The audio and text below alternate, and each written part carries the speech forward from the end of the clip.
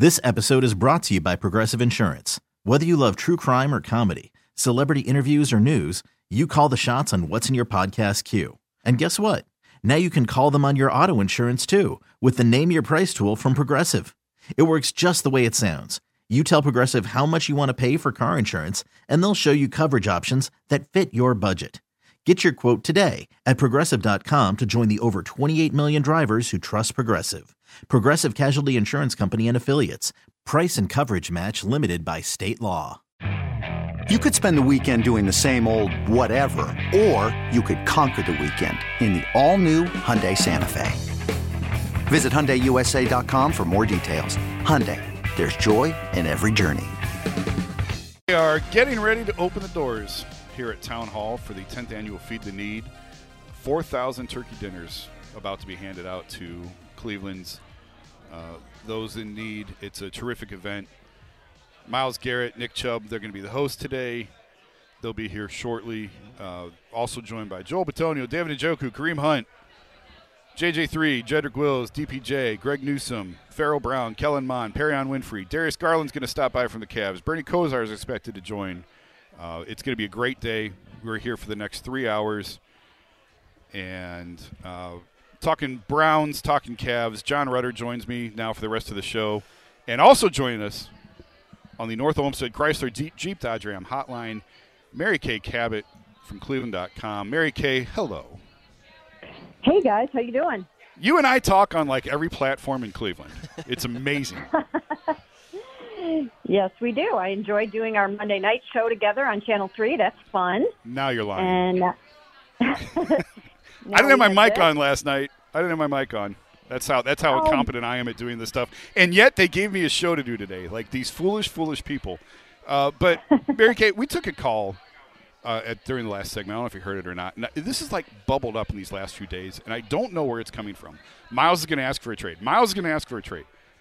I don't see how or why Myles Garrett would ask for a trade now, nor do I think the Browns would honor it. Where is this nonsense coming from? You know, things get started like that on social media, and then they take a life of their own. I mean, you know, you really just have to ignore most of that stuff. That doesn't make any sense to me whatsoever. He's got his contract. He's very firmly rooted in this community. He loves it here. I just, they've got Deshaun now. I mean, I'm just not feeling that at all. Yeah, I tend to agree with you. I don't know why. I don't know. I don't know where it's coming from. I don't know why it's coming up. But in terms of changes being made, listen, if they weren't going to fire Joe at this point, they're not going to fire him at all. At least not for the rest of the season. That's how I'm seeing it. You've maintained that all year, that they're not going to do anything rash in the middle of the season like that. Do you think changes could come, though, when the season's up? Yeah, I think they're going to take a really, really hard look at the defense and the special teams and see what they can do to improve those units for sure. Now, in terms of the rest of this season, the only way that I would see something being done is if they really feel like they're completely out of it and they're hearing from enough players, maybe enough other coaches or something, that things aren't going right with the process and that there needs to be change. But as of right now, that's not the plan. The plan is to maintain the status quo and just to get through the rest of the season as best they can. Boy, I got to tell you, I think we're getting close on that. I really do. I think the frustration is mounting with the players. Yeah, absolutely. But let's bring in John Rudder now, who's joined us for the rest of the show so I can finally stop talking. John, the floor is yours. Someone's got to give you a little break, right? Mary Kay, thanks for joining us. Appreciate your time. Obviously, the coaching change or potential coaching change is at the front and center of everybody's minds. But if you're looking at things like personnel-wise, what could potentially be done in the offseason to improve this group? Well, I think there are a number of things that are going to happen personnel-wise in the offseason. They have to address the run defense. They thought they addressed it, but Jordan Elliott didn't live up to the expectations they had for him. Perrion Winfrey hasn't been able to really contribute very much this season. So the defensive tackles that they do have just haven't been exactly what they thought they might be. So they have to take another look at that. From a linebacker position, they lost Anthony Walker and Jacob Phillips for the whole entire season. So they're going to have to look there again, I'm sure. And there will be some other spots, too, on this team, both on the offensive side of the ball, too. There are some injuries and some issues on the offensive line. I think they need another Pro Bowl caliber receiver. So I think once they get to these last 6 games with Deshaun Watson, I think they're going to have a really good handle on what they need to add to this football team and what kind of coaching changes they need to make. You touched on Anthony Walker, and Jason, you brought this up too, I've heard a few times. How detrimental was that loss? I mean, was he really the linchpin or the key to really holding that defense together? Oh, you know what? I'm sorry. Anthony Walker was a key piece of that defense for sure, not just on the field, but as a leader. No question about it. But, I mean, you can't let the whole thing crumble because one guy is lost for the season. That happens to defenses all across the NFL. So, that can't be used as an excuse for this because, I mean, Anthony, was a one-year contract guy. I mean, it's not like he was the face of the defense going forward like Denzel and like Miles is. So even though it hurt a lot, still it shouldn't have been enough to, for the house of cards to fall. Are they going to have enough? Everyone says they don't have any draft picks. That's not true. They don't have a number 1, obviously, but they have plenty of draft picks next year. Do they have enough, though, of valuable high draft picks and available money in free agency to overhaul this front 7?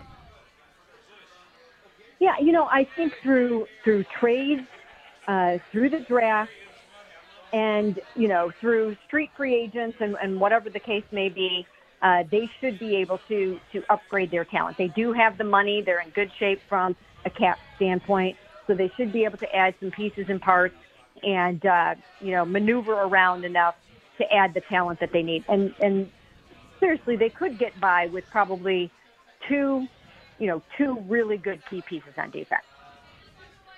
Talking to Mary Kay Cabot on the North Olmsted Chrysler Jeep Dodge Ram hotline. Mary Kay, is Jacoby Brissett going to be a starter in the NFL next year? I would love to see him back in a backup role, but there's going to be more quarterback-needy teams than top quarterbacks available, I think. So is he going to be next year's Matt Ryan going somewhere else trying to latch on and start for another year, or do you think that there's room? Do you think that there's interest on his part to come back next year and stay with this team in a backup role? Well, I think he would probably enjoy coming back here. I think he fits in really well. The culture is good. They really believe in him. If he has an opportunity to go somewhere and start, then, I think he would probably obviously prefer that. I think that part of what he did this season was establish himself as a potential starter again in the NFL. So I think he will be looking for that more so than anything. But I don't know that, teams will be clamoring for him necessarily. I would put him more sort of in the Teddy Bridgewater category where he can be a starter, but he can also be a backup. I don't think he will be as in demand as, some of the Pro Bowl quarterbacks were this past year, but he certainly put some really good tape out there on himself. Why did it work so well for him here? He was far better, way better than I ever thought he was going to be. Well, I mean, the game plan fit him very well. I mean, and I think one of the things that he did really well was he used his legs and his mobility.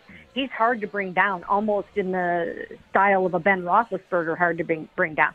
Not fast by any means, but just big and tough and strong and somewhat mobile. And, he was really good, except for this past weekend on the sneaks and those sorts of things. So I think that was one thing. And then, he's got a good offensive line here, a good supporting cast, a good running game, and those things make it easier. Mary Kay, what did you think of Miles' comments from earlier this week about a potential maybe lack of emphasis to force turnovers, and maybe how big of a disconnect could there be there between coaches and players? It was a little bit hard to read the tea leaves and decipher exactly where Miles and Grant were going with their comments, but I asked Miles to follow up and to clarify what he meant. And he said, he started off by saying we're not putting enough emphasis on takeaways in practice. Well, I watch training camp every single day and regular practice to the extent that we can every single day. And they practice takeaways. I mean, this is a ball protecting takeaway staff. They put a heavy emphasis on it. So when I clarified with Miles, he said, we are not reaching our takeaway goals in practice. That would say to me that the players are not having enough of a sense of urgency to take it away in practice and reach their goals. So everyone extrapolated that to mean that he was ripping Joe, but I don't necessarily know that he was ripping Joe there. I think he was more so putting that one on the players. Players have to be culpable in this as well. Like everybody, all the heat's on Joe, and I get it. But Joe's not on the field. And the fact that they're still having coverage busts at this point in the season, Stephon Diggs to be as open as he was on Sunday is inexcusable. You got three guys triple teaming one of their lesser guys. I don't remember who the receiver was. And Diggs is wide open to the back of the end zone with no one within 7 yards of him. At some point, this is on the personnel. Yes, you're right. And I actually think there are too many fingers pointing at Joe Woods right now. If you think about everything that Joe Woods has been through and has had to deal with this season, I mean, Jadeveon Clowney missed a chunk of games. Denzel Ward missed a chunk of games. Myles Garrett flipped his car and wasn't himself for a few weeks. Anthony Walker out for the season.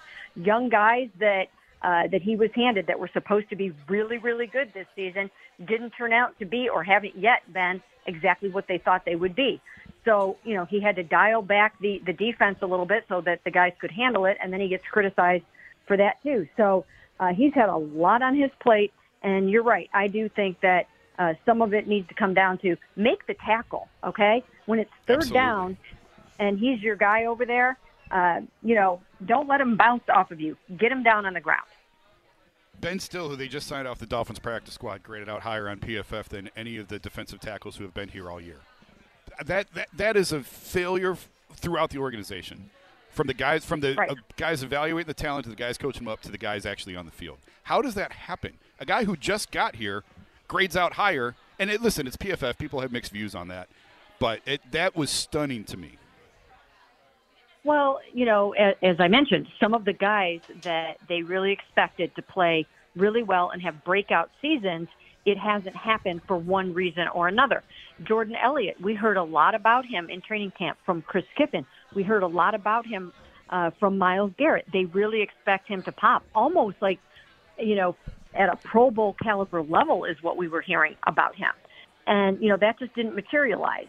And Perrion talked a great game when he was drafted. And I know he's only a fourth rounder, but, he was expected to come in and contribute. And this has been mostly a lost season for him. So, if it had worked out, he would have been a big part of that rotation. So I think that's how it happens, where some of what you thought was going to happen doesn't happen. Mary Kay, following up on Jason's question from just a couple of minutes ago, we touched on them having picks, not just first-round picks, but do you have the confidence that they're able to make the most out of those picks moving forward?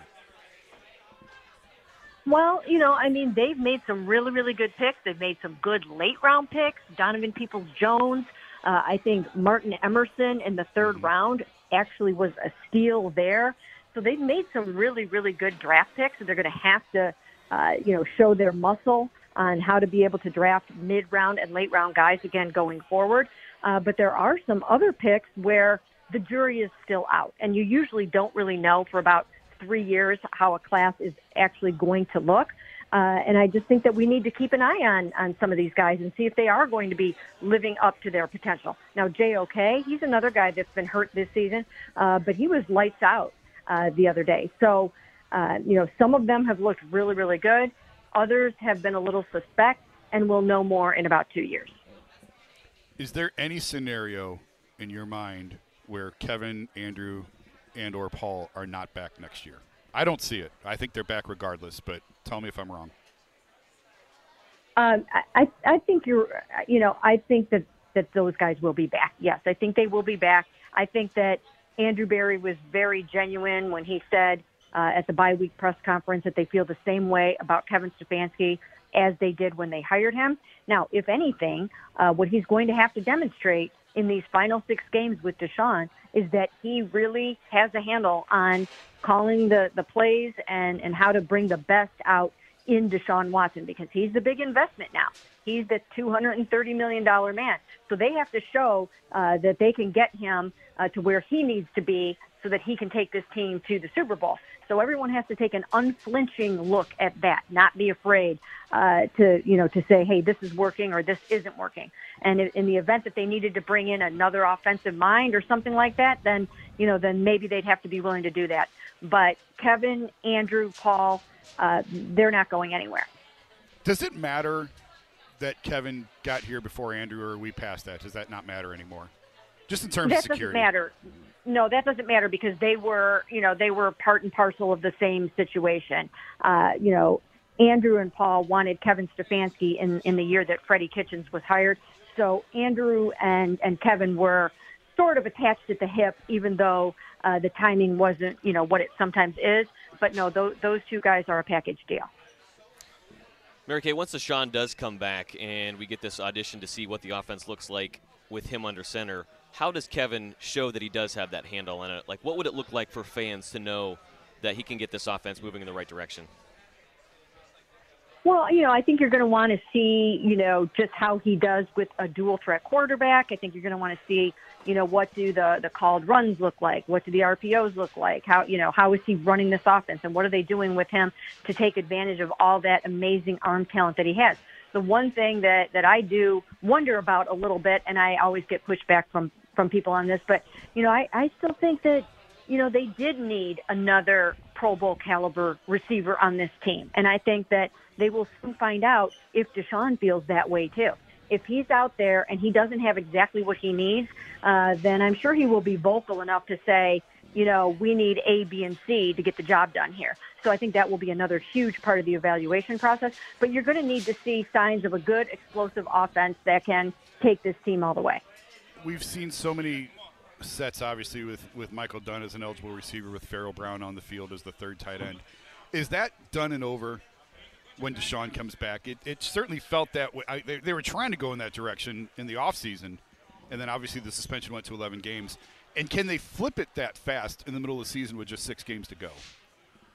Yeah, I think they're multiple enough that they can do so many different things. And now you're starting to see a young guy like David Bell start to step up a little bit and show that he's ready for more action, right? So that will be good. And then Donovan Peoples-Jones, I think he's been terrific this season, and he's exceeded expectations. So I think that will help. And so you're going to be able to do more that way with 3 wides, 4 wides, whatever you want to do. But I think there still will be times, depending on the weather and depending on the matchups, that you might want to go jumbo and use, the bigger tight ends and those kinds of things. So I think they have enough in their playbook to do whatever they want to do. Mary Kay Cabot, Cleveland.com. Everything you want to know about the Browns and more. Thanks so much. Thank you, guys. See you in a bit. She's the best. I'm sure she'll be down here shortly. We're starting to see people trickle in now. Doors are open, I believe. Feed the Need here at Town Hall, the 10th annual Feed the Need. Handing out turkey dinners, Thanksgiving meals to those who need it most here in Cleveland. I'm Jason Lloyd. He's John Rudder. We'll be back with more on 92.3 The Fan. You could spend the weekend doing the same old whatever, or you could conquer the weekend in the all-new Hyundai Santa Fe. Visit HyundaiUSA.com for more details. Hyundai, there's joy in every journey. This episode is brought to you by Progressive Insurance. Whether you love true crime or comedy, celebrity interviews or news, you call the shots on what's in your podcast queue. And guess what? Now you can call them on your auto insurance too with the Name Your Price tool from Progressive. It works just the way it sounds. You tell Progressive how much you want to pay for car insurance, and they'll show you coverage options that fit your budget. Get your quote today at Progressive.com to join the over 28 million drivers who trust Progressive. Progressive Casualty Insurance Company and Affiliates. Price and coverage match limited by state law. T-Mobile has invested billions to light up America's largest 5G network, from big cities to small towns, including right here in yours. And great coverage is just the beginning. Right now, families and small businesses can save up to 20% versus AT&T and Verizon when they switch. Visit your local T-Mobile store today.